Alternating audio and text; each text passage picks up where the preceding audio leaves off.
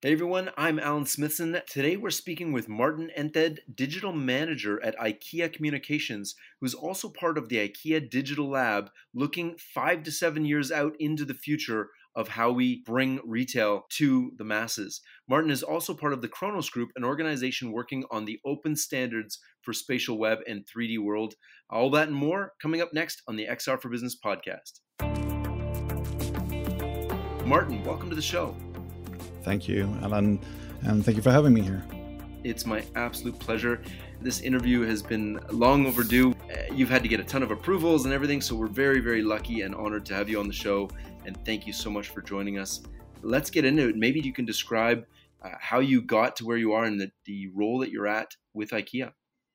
I started 13 years ago now, in 2007, and I was hired to try to make a use of computer graphics into like a volume production instead of just doing a few models or images a year to large volumes, and building those backend tools, coding, setting up standards and everything up to 2011. And then they hired me to do all development for that company, IKEA Communications. And I've been the IT manager and development manager for that all the way up to now 2 years ago when I became digital manager there. Then I headed up what's called IKEA Digital Lab that you mentioned. Now I'm working mainly with that, looking into the spatially aware 3D future. So how is IKEA using these tools now? As I think it's a big shock when you explained to me how the magazine that we get, some of the photos in there aren't real photographs, they're renders. That story has been told a few times. So, but if I take it very short, it started really in volume 2012-ish. So it took like from 2007 to 2012. And in 2011, 2012, we did about 10 to 12,000 high-res images a year. And I would say maybe 1,500 of them were 3D. And the last 5-6 years, we have been doing about 50,000 high-res images a year, and about 35,000 of them is 3D. Mainly the product images and those things you find there, and then of course a lot of the kitchen brochures and such are 3D. So if you take a kitchen brochure from our stores and look through that one, you will see a lot of 3D. If you take the IKEA catalog, then it's much less, because most of the time we also do video sessions in those, and that's so much easier to do in a real set. But it's a lot of 3D, but that's the offline rendering stuff. That's in huge production right now. So that's kind of pervasive now. So when you're looking at the kitchen catalog, most of those renders are all in 3D. It's funny because Helen Papagiannis, author of Augmented Human, she's got this game, Augmented Reality or Real. And I've gone through the magazine. I can't tell. I really can't tell what's real and what's 3D. So kudos to you guys for making it realistic. So we render something and we have the best quality of everything. What about real-time rendering? I know a couple of years ago you guys experimented with VR and also the IKEA Place app and kind of real-time rendering of spatial objects. What's kind of on the roadmap there? The exploration stuff internally started already in 2010 when we made some things that was running in a browser, and then we sent off a small little file that's told how that scene was set up, and then rendered with an offline rendering and sending it back again in 10 seconds. And it worked nicely. The problem is that we have so many customers on our webpage. So we can't really have a high-end computer waiting for a user like that. So that didn't really fly. Then in 2012, the IKEA catalog app had AR in it. So we used the catalog as a marker. I think we were one of the first big companies in the world using marker-based AR. And it was only 5 pages total in the first one. And then it was added even more the next year and the next year and the next year. So all the way up to we did the AR stuff with ARKit in 2017, if I don't say it wrong. Then all the way up to there, it was marker-based. And then the Apple guys came with a brilliant ARKit, and it worked beautifully. And we could switch, so we didn't need the app. And then we also made the standalone app with IKEA Place. I think it's half a year later or something like that. Then it came the same in the Android version with AirCore.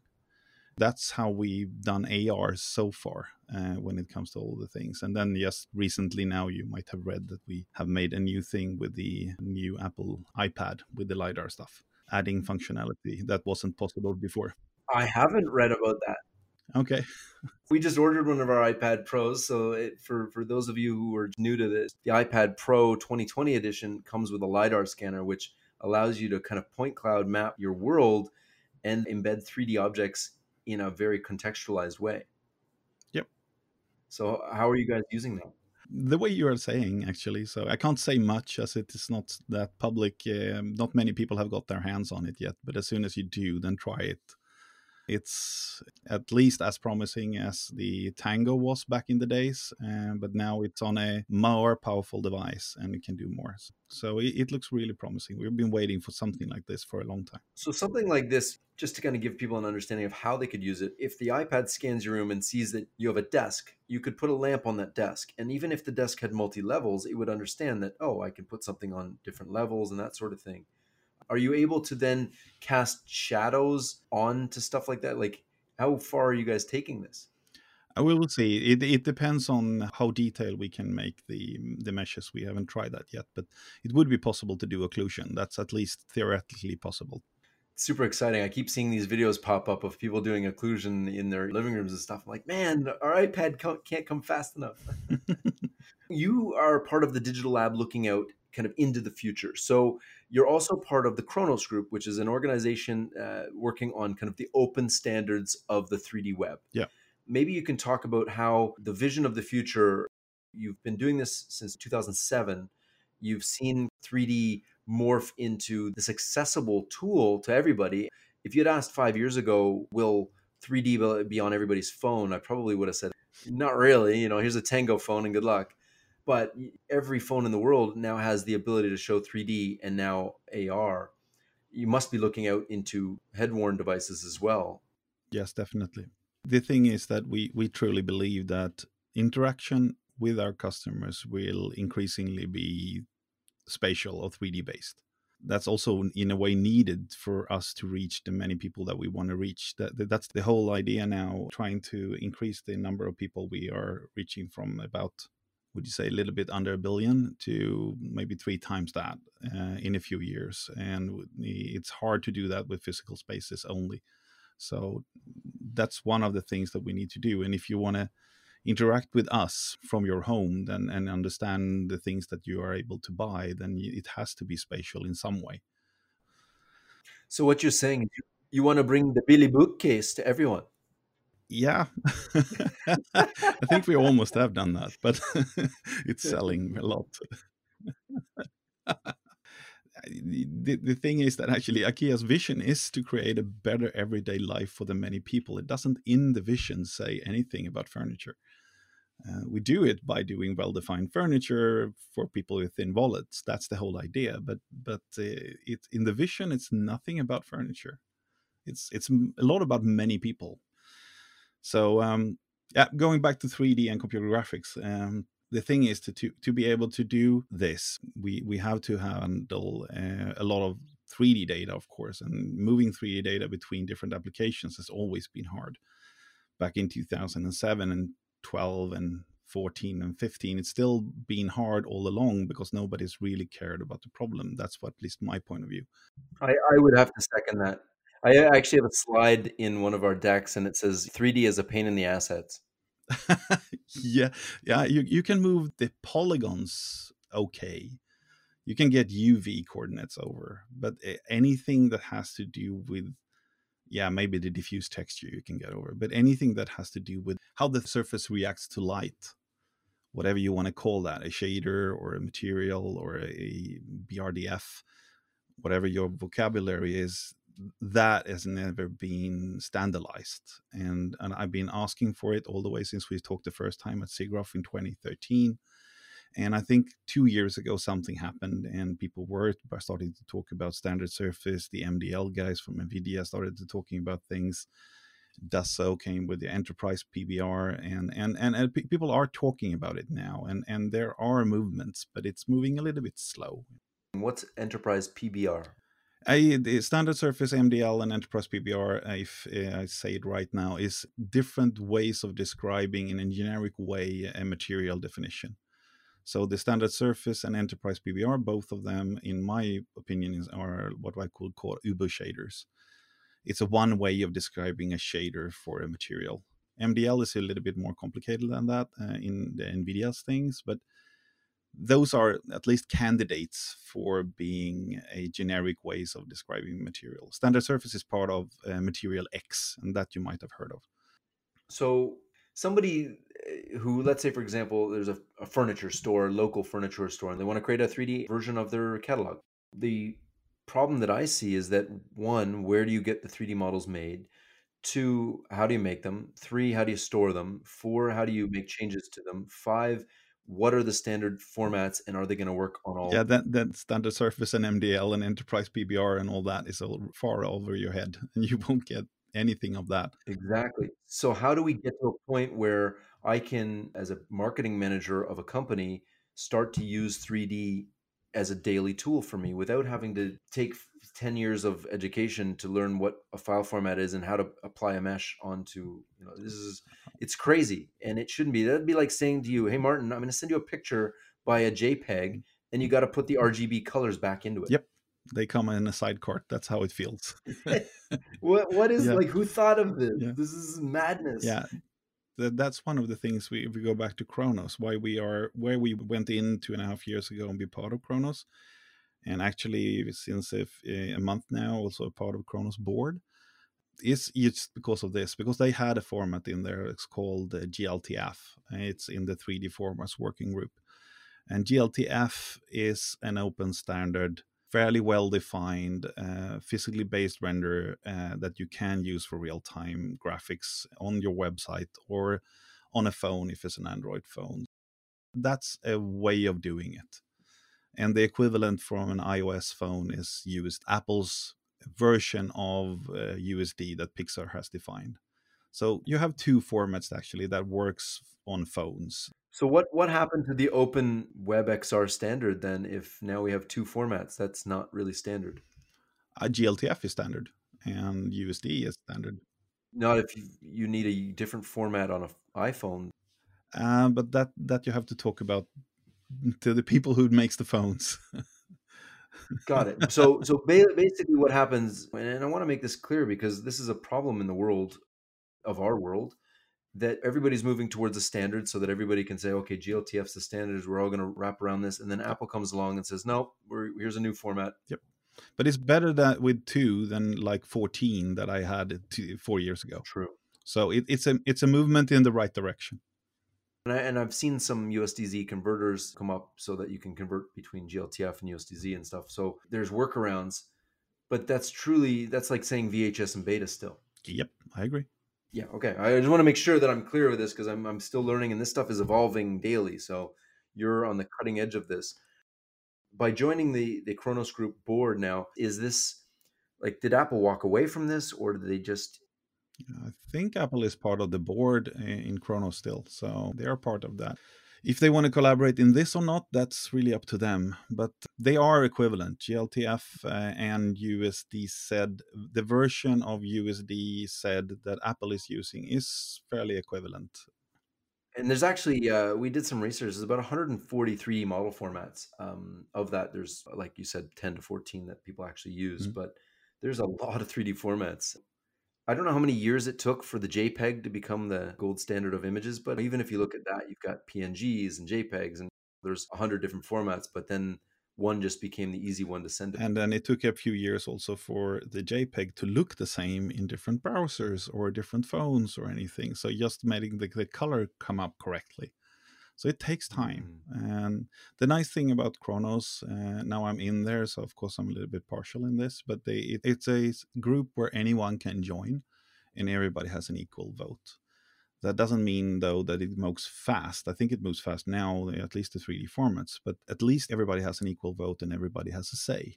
And I think that's good. And it's not only this, it's vision processing, it's neural networks, it's parallel computing, it's virtual reality and 3D graphics. So it's many of the things that I'm super interested in the same organization. It's funny you said that. I was just going to ask you, what of those things excites you the most? All of it together. That's what makes the magic. So 3D models, of course, are the Lego pieces that we build everything on. But The neural network stuff and everything is needed to be able to do automatic things. That's also why I'm looking for those people right now. I have ads out to add people to the lab. So let's put our futurist hats on. Let's look out 10 years. I want to buy some furniture for my house. What does that look like? Or I want to interact with IKEA in general. Maybe it's not even furniture at this point.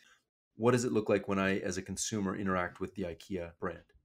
It's very hard to look 10 years out, but there are some glasses there from somebody. Don't know who will make the first ones that we then look back on and say that that was where it all started when it comes to glassware, with stereo and AR and VR in the same, of course. And if that's there, then there could be so many things happening. And then how people are using that will be the hard thing. Is that something you put on in the morning and take off in the evening and you never want to have off? Like people today can't even move without a smartphone. 10 years ago, people were like actually using phones to be phones, to talk in.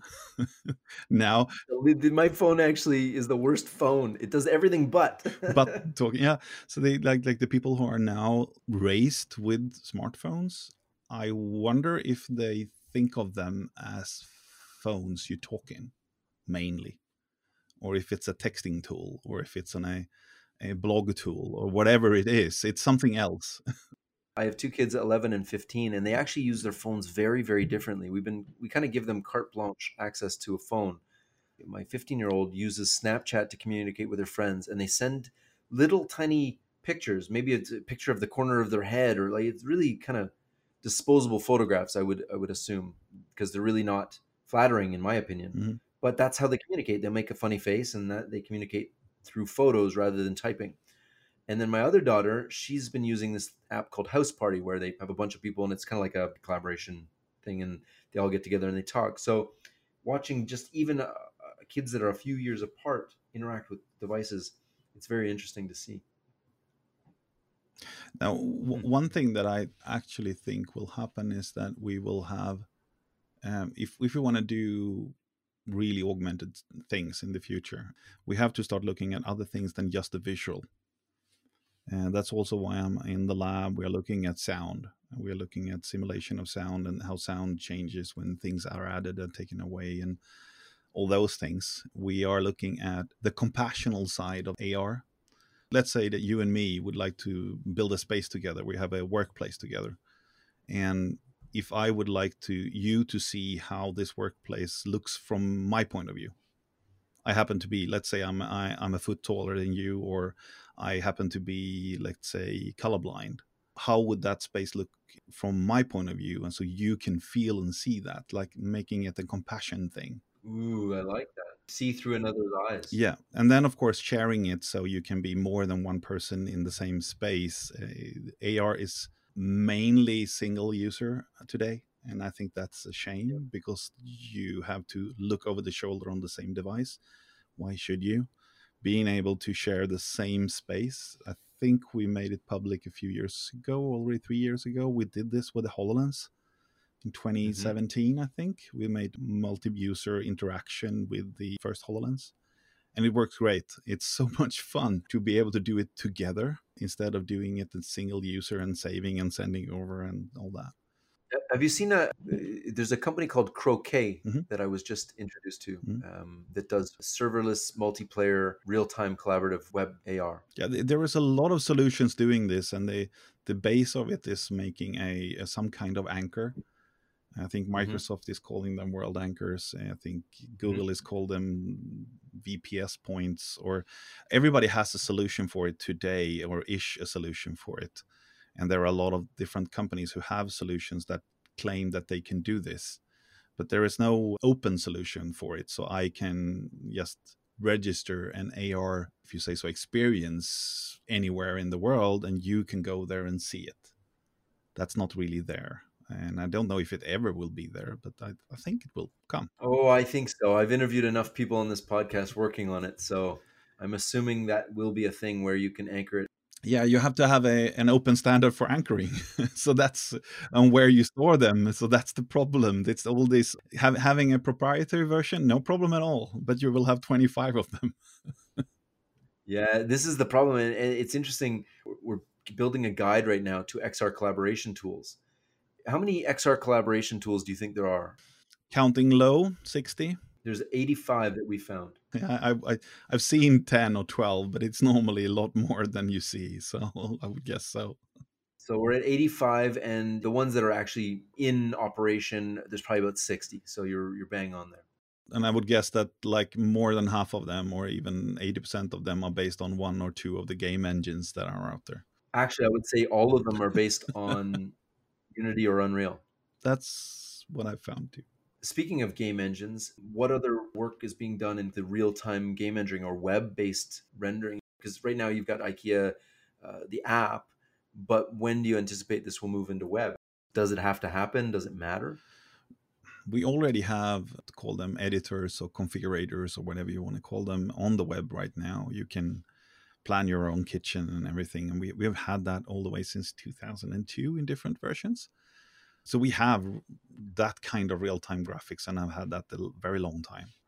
So those are already web-based. Is that a proprietary engine, or like what is that running on? I think the ones that we have out now are I think the kitchen planner is a bought system from somebody. I don't remember the name of now, and then some of the configurators are things that we have built ourselves internally based on some JavaScript engine. I guess we do as most other companies do.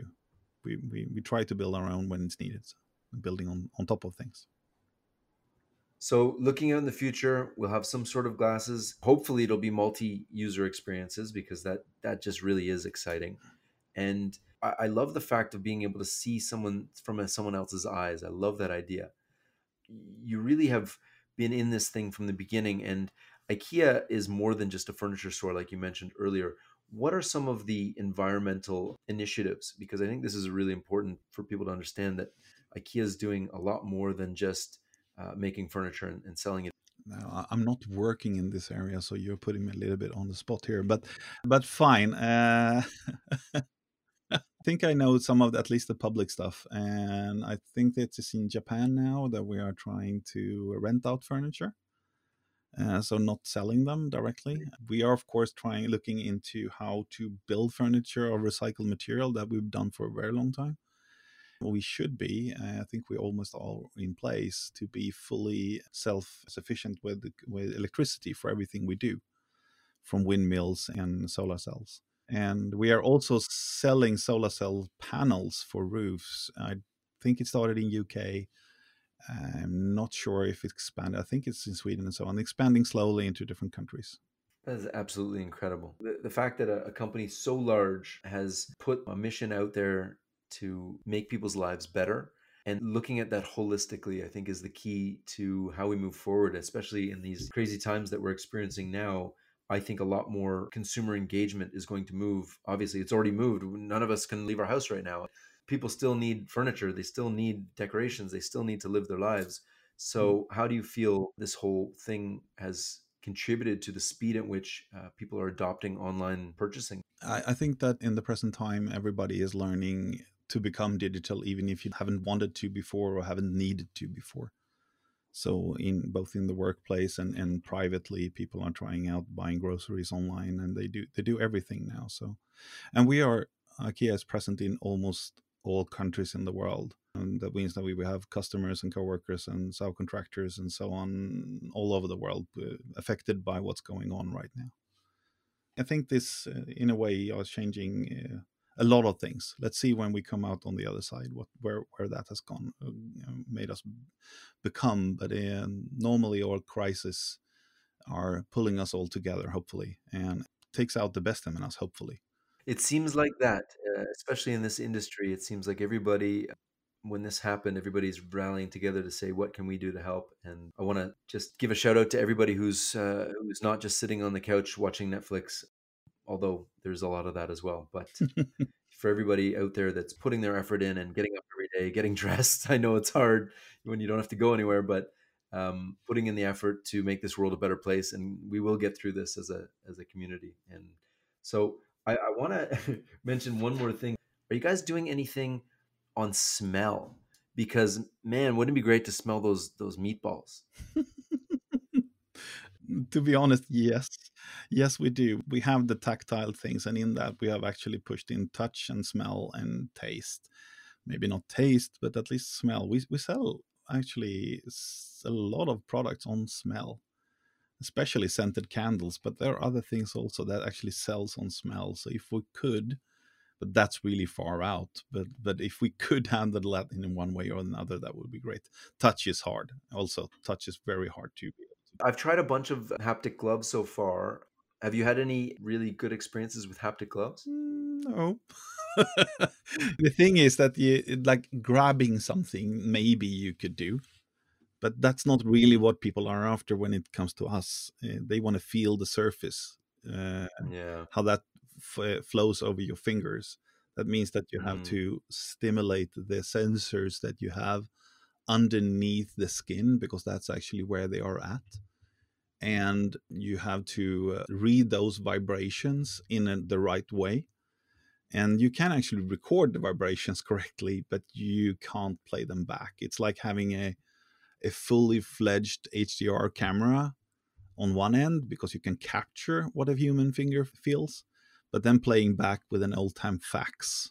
That's how it feels right now when it comes to how a surface feels. Not Yeah. grabbing things that you can in a way do, but that's not really what I'm after. No, I totally get it. If we're looking 10 years out, if you want to get crazy, I mean, brain computer interfaces are kind of the next phase of this. You should be able to encode what it feeling in your fingertips look like, but that's, Mm. whew, we're getting into some crazy territory then. The human brain is actually super interesting.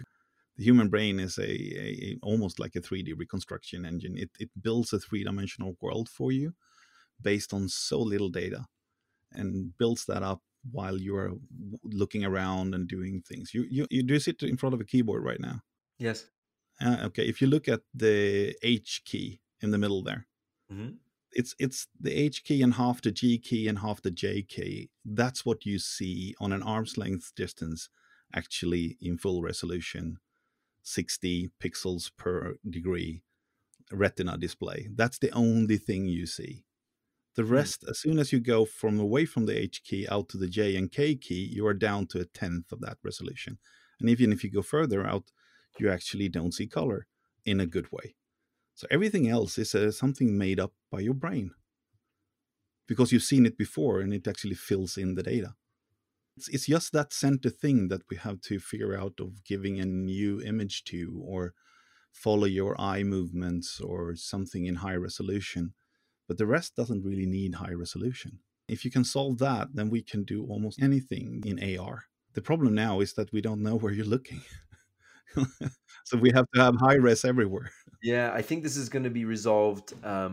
We're starting to see the headsets come out. The HTC Vive Pro has, eye tracking, or the new one has eye tracking. The Pico Neo 2, I believe, has eye tracking option. Yep. I would assume, because Facebook has bought an eye tracking company, Apple bought SMI. Eye tracking is the key to all of It's this. coming, and I think one of the things that obviously you've tried the Vario, or the Varo. Yep. Mario. Yeah. Varjo. Varjo, yeah, they took a really nice approach of a fixed foveated rendering without eye tracking. But as they start to kind of figure out eye tracking in addition to what they've got, I think they've got a really nice solution for high end. But again, it's VR and it's a giant headset that has to plug into a supercomputer. So I think the more practical use case is trying to figure out how the phones and tablets can bring this experience. And I wonder if we can use we actually tried this as an experiment, putting a virtual mirror, an AR mirror on a wall, and then using the back facing camera to project the mirror and the front facing camera to project your face onto the virtual mirror. But we tried this a couple of years ago, and it didn't work. The phone actually shut itself off. So I think it was more a processing rather than the fact you could do it. It just didn't do it. The phone went boom. So we're getting the processing power is getting better, and then when you add eye tracking, it should be interesting. Yeah, and then the processing power we'll get in our hands for the same amount of money in 10 years will probably be 1,000 times more than today. So if you look back, that's what we have been having as a development the last 10 years. So let's see what we can do with 1,000 times more power. What is one problem in the world that you want to see solved using XR technologies? Ooh. Yeah, the possibility to reach the many with any kind of information. I think I have to expand that a little bit. The reason why I think 3D into the hands of the many will make it easier, because I think it's, if an image says more than 1,000 words, then a three-dimensional thing or a three-dimensional space says even more for a human. So I think that will explain whatever it is much easier to anyone, and that will also make the common knowledge about things and how things works bigger in the world. And knowledge almost always makes us smarter and better together. It's an information engine for any use. Does that make sense? It makes perfect sense to me. And from the work we're doing and the stuff we've been doing, education is a very big part of why we do this. And your answer is wonderful. Thank you. If an image says 1,000 words, a 3D space is 1,000 images. At least. At least, because it's exponential. So maybe it's 1,000 times 1,000. Is there any last things you want to say? Is there, where can people find more information about the work you guys are doing? Do you have a website that's specific to this?